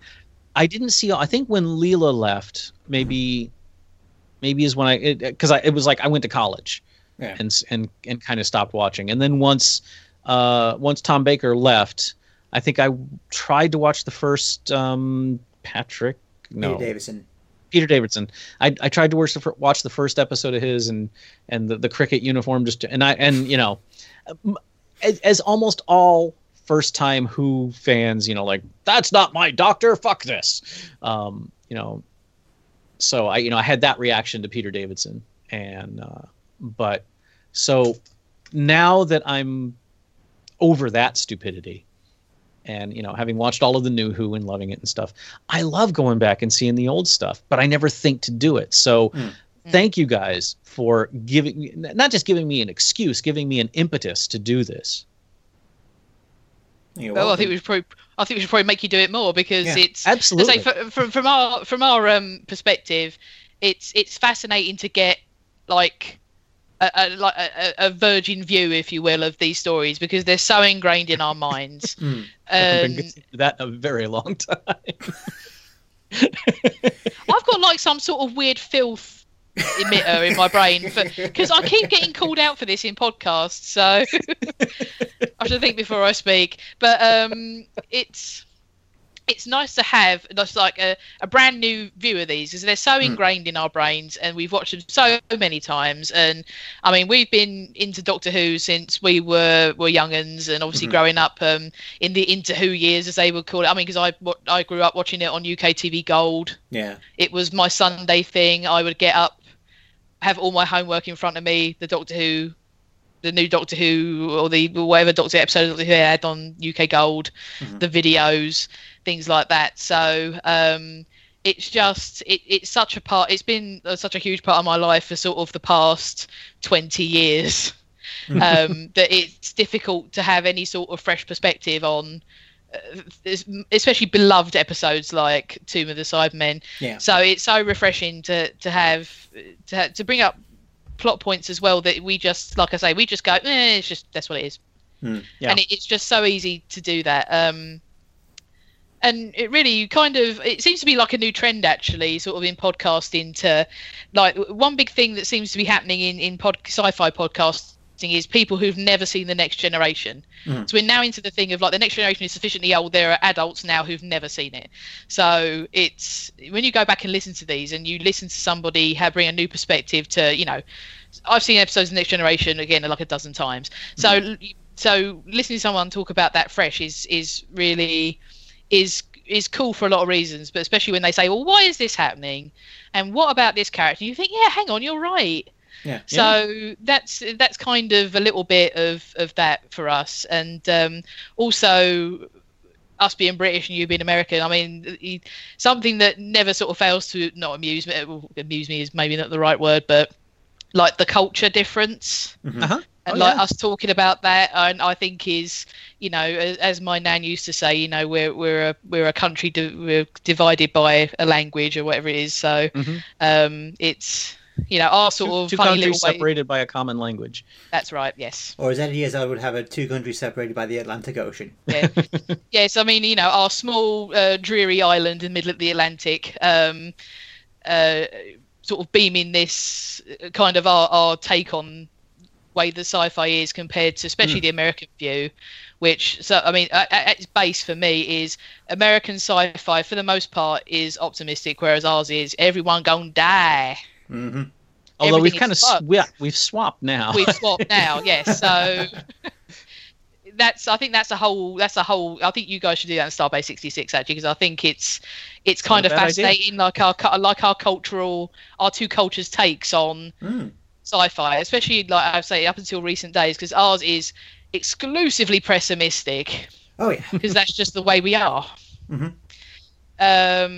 Whereas obviously mostly the American take is much more like, sort of, it's kind of manifest destiny sort of stuff about, we will overcome and make things better, and that is refreshing, especially when ours are like, and then everyone went blind and died. Yes, see, you say we've swapped. I think it's more like we've dragged you down to our level. Yeah, you That caught may up with very well us. be, yeah. Yeah. I've been trying to find some new sci-fi to watch since The Expanse is on hiatus, and even The Expanse, while I love it, is grim as hell. There's just, Star Trek is starting up as we record this. Star Trek will be the new Star Trek will be starting in 21 days, 3 weeks. Don't get counted down or anything. Obsessively checking the calendar every day. And while I'm really looking forward to it, I don't expect it to be as optimistic as previous incarnations, because that's just not the zeitgeist now. Do you know what? I would put a crisp tenner on, all these people they've got in the in all the promotional bump. One of them is going to die in episode 1. Guarantee it. I guarantee it. Because they're like, it's not your dad's Star Trek again, it's consequences and serious stuff. And the easiest way to do that is show them someone nice and then kill them. Horribly. I'm not going to take that back.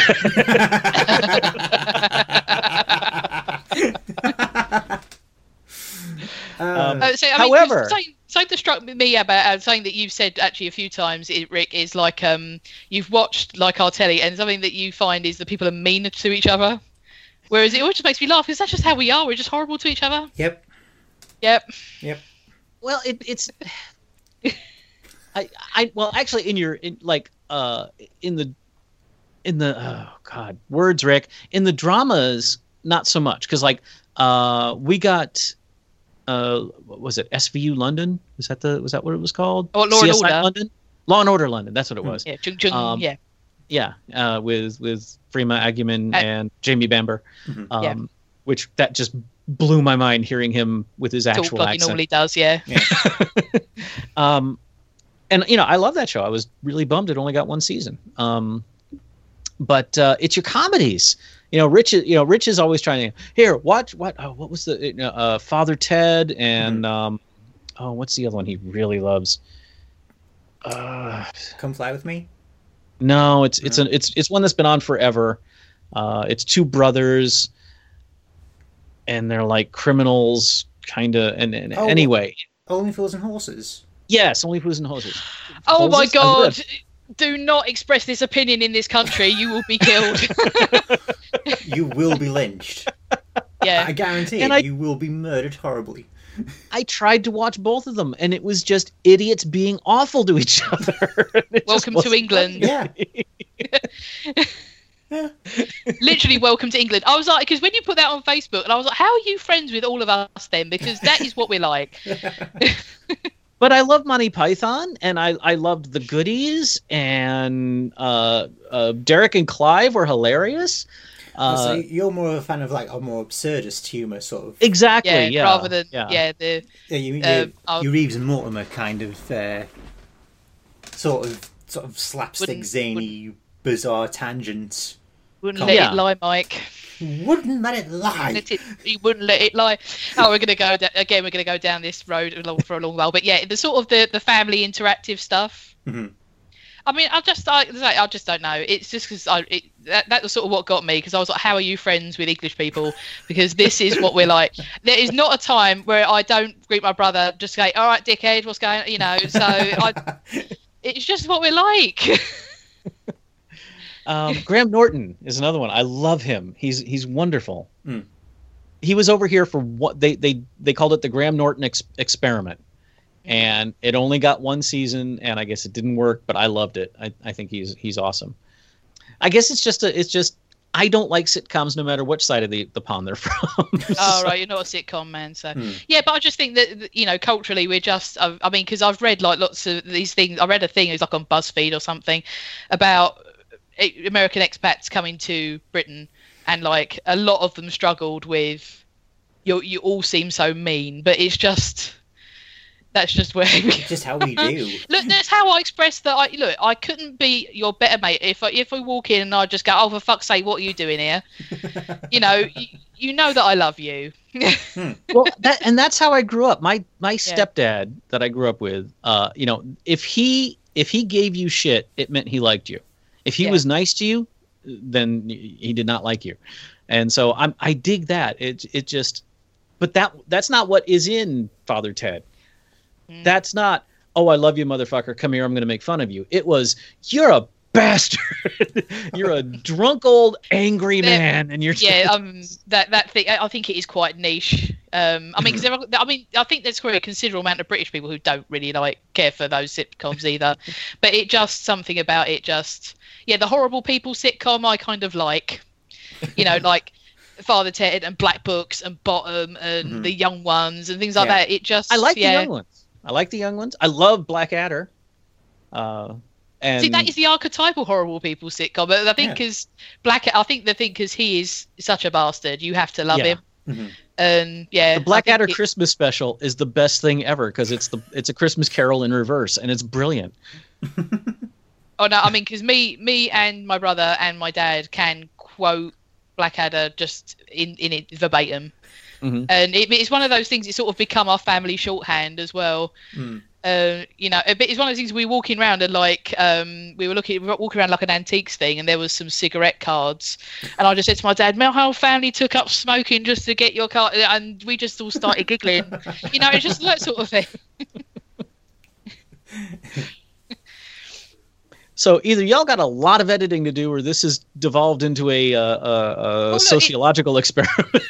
Well, that's kind of the idea, though, isn't it? Ultimately. Yeah, exactly. It is a simply syndicated show. So. Well, yes. Exactly. Look, do you want more show or less? Bloody stop moaning, right? Because it's a bit late, so you get a double-length show. So, stop complaining. Should be grateful. And since we're talking about Star Trek Discovery, or we were a few minutes ago, did you know that there's going to be a new simply syndicated Star Trek Discovery show? I did not know this, Rick. Tell us more. We are going to be recording it's going to be called the Simply Syndicated Discovery After Show. And I'm not sure when the first episode will be out. We'll be recording the first episode on the 18th of this month.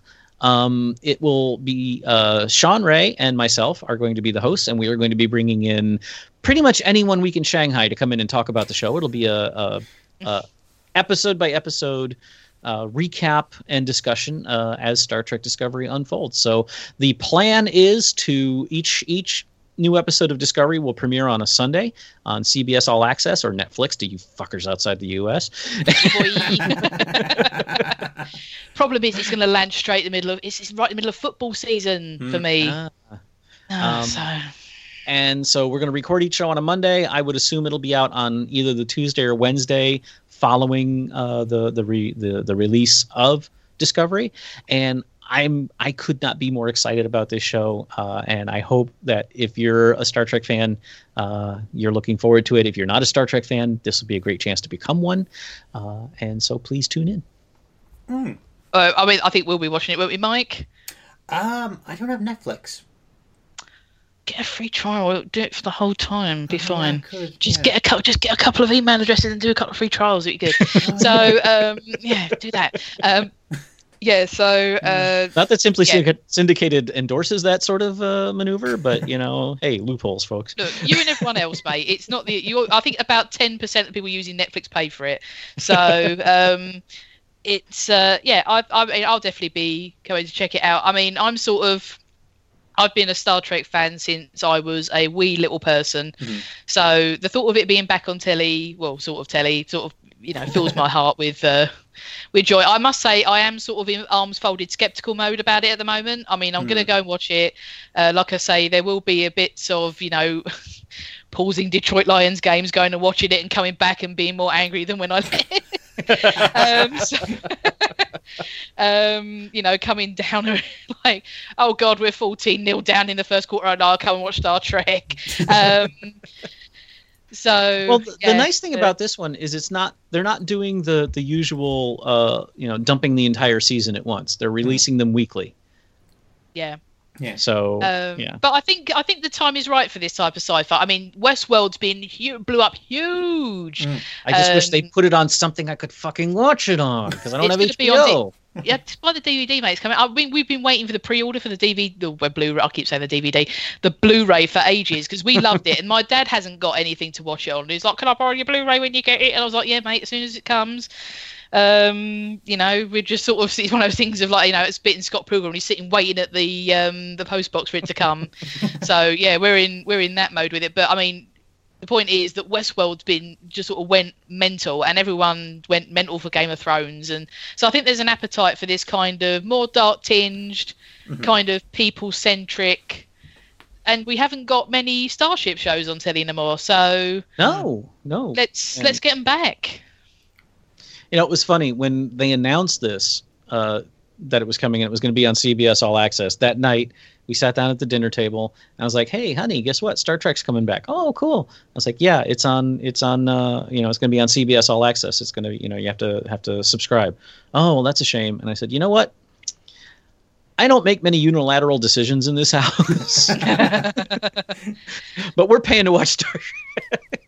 I think that's fair enough. It's only $6 a month. It's not a ridiculous amount. So you just cancel it afterwards as well. So who cares? Just been like what $18. So for all the episodes. So yeah, if it turns out to be not quite the investment you want, that's a nice thing. You just cancel and they're done with it. So why don't you plug your other mini shows while you're here, Rick? Well, also, Starbase 66 is back. Yes. Yeah, we're happy. Which is the Star Trek and genre fiction show that we have been doing since 2008 with a slight break, a couple of years off. And also every Saturday, well, no, it doesn't come out every Saturday. We record it every Saturday, is Simply Syndicated Movie News, where Rich and Jen and Boz and I do our best to encapsulate what's going on in the world of cinema for y'all. And also, one couple times a month, I release the Seventh Chevron, which is Ro from Atomic Trivia War 9000 and I going through Stargate episode by episode. Cool. And also shout out to Ro for getting as far as she did on the PAX Megathon. PAX, yeah. She is kicking ass there. Mm-hmm. Sadly, I think she crashed out on the last round, but shit! Bummer. I can't. Well, it wasn't like the finale or anything, but it was like she'd gotten pretty far. She made it made it to the late rounds. Yeah, she did. Yeah. So, good for you, Ro. Well done. Yeah, good on you, girl. Yeah. Yeah. So thank you guys for letting me come on and talk about this. I've had a blast. Oh well, glad to have you, Rick. We always love to have you show on here, and you said that. You kind of, when these pop up on your feed, that you this is the first thing you play. I mean, for me, when Starbase 66 comes up, it's the first thing I play. So it's my great pleasure to have you on our show anytime you want to be on. So thanks for coming on. Mm-hmm. 'Tis a joy. Indeed.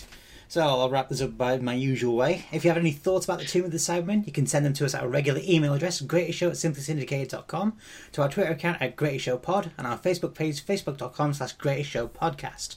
Whilst you're listening to us, feel free to check out our sister shows on the network, Simply Syndicated Movie News, Atomic Trivia War 9000, Masters of None, Do Ask Do Tell, Bat Channel 66, Here Goes Nothing, Take It or Leave It, The Seventh Chevron, Little Pot of Horrors, Ray Guns and Go-Go Boots, Nerd Hurdles, Making Sense with Richard Smith, The Greatest Events in Sporting History, For Those About to Rock, Dangerously Unprepared, Starbase 66, and Simply Syndicated Gaming News.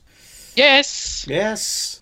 As always, we welcome your support, and the best way you can help us out is by subscribing to Simply Everything. For a monthly fee of just £6, you can enjoy a library of podcasts from the archives of Simply Syndicated, as well as episodes of the exclusive to Simply Everything shows Shaken Not Stirred, and Remote Patrol spin-offs Oh Boy and Trust No One. Simply Syndicated also runs a merchandise store offering apparel and accessories to both Europe and America. You can also support the network through a monthly pledge on Patreon, or you can donate to the network through paypal.me, of which links to both are on the bottom of the website.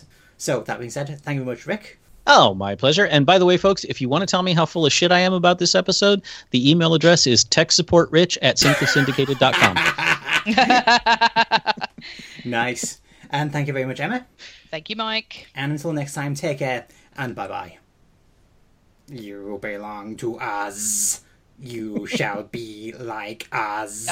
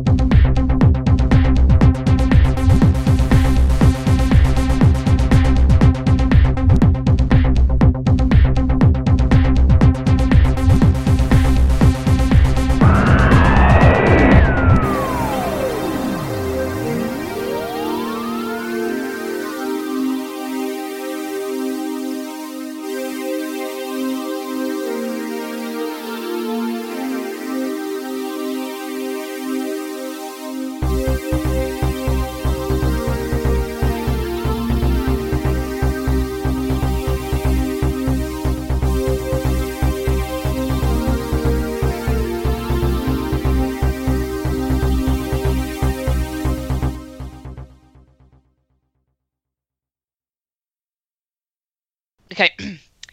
Greetings, fellow one. Oh, it's me, isn't it? Mm-hmm. You trying to jump in? No. No. Okay. Hello, fellow wanderers in the fourth dimension. This. Okay. Greetings, fellow wanderers in the fourth dimension, and welcome to the greatest show in the galaxy. I am Mike, he's Emma, and joining us is another he. Can we do it again, please? Cat walked in and looked at me. Are you gonna don't mess up my helmets? You bugger off. No, because I've got my little NFL helmets on the shelf. She's gone to look at the window, and she's standing right next to the LA Chargers helmet. Jasmine, if you mess them up, we're gonna have a fight. This is especially funny for me because, as Mike can attest, more than many starbases start off this way. Mm-hmm. Okay, Jasmine, right, just don't do anything. Okay. Greetings, fellow ones in the fourth dimension, and welcome to the greatest show in the galaxy. I am Mike. No, fuck's sake, Jasmine! That needs to go after the end credit. Fuck! I've never done that before. How long are we doing this bloody podcast? I've never done that. Shite. Right. If I take my eye off you, you're gonna walk straight through them, aren't you? Jasmine. Jasmine. See, this is why I don't have pets. Okay. Right. Greetings, fellow... Greetings, fellow... You fucking assholes.